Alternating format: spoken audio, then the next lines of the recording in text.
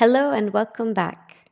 Megan here with another podcast from English for French. In today's episode, we're reviewing the comparative and superlative, as well as some techniques you can use to add emphasis to your comparisons. Let's get started. As a reminder, we use the comparative to compare two things or two groups. For example, if I compare Saint-Rémy, where we currently are, and Paris, I would say Saint-Rémy is smaller than Paris, and it's much quieter.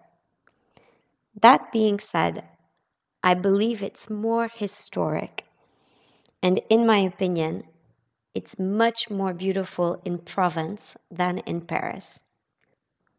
Our comparative words here are smaller, quieter, more historic, more beautiful. We use the superlative to show that something is number one above everything else, or that it's the worst. It's last place. For example, we were talking about different cities and different regions, and in my opinion, Provence is one of the most beautiful regions in all of France. Now that we've reviewed the basics of the comparative and superlative, let's look at how to add extra emphasis to our comparisons. One way to do that is to use repeated comparatives.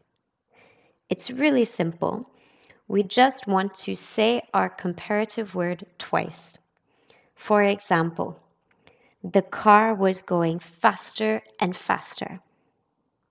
Or, houses in the city are becoming more and more expensive. Repeated comparatives are used to show an increase or a decrease. Our second way to add emphasis is to use a double comparative. This is used to show cause and effect. For example, the more I exercise, the hungrier I become. And the more you study English, the better you'll speak. So, the longer you wait to start learning English, the slower you'll be to reaching your goals. So don't waste any more time and jump! I look forward to seeing you again soon on another podcast with English for French. Bye!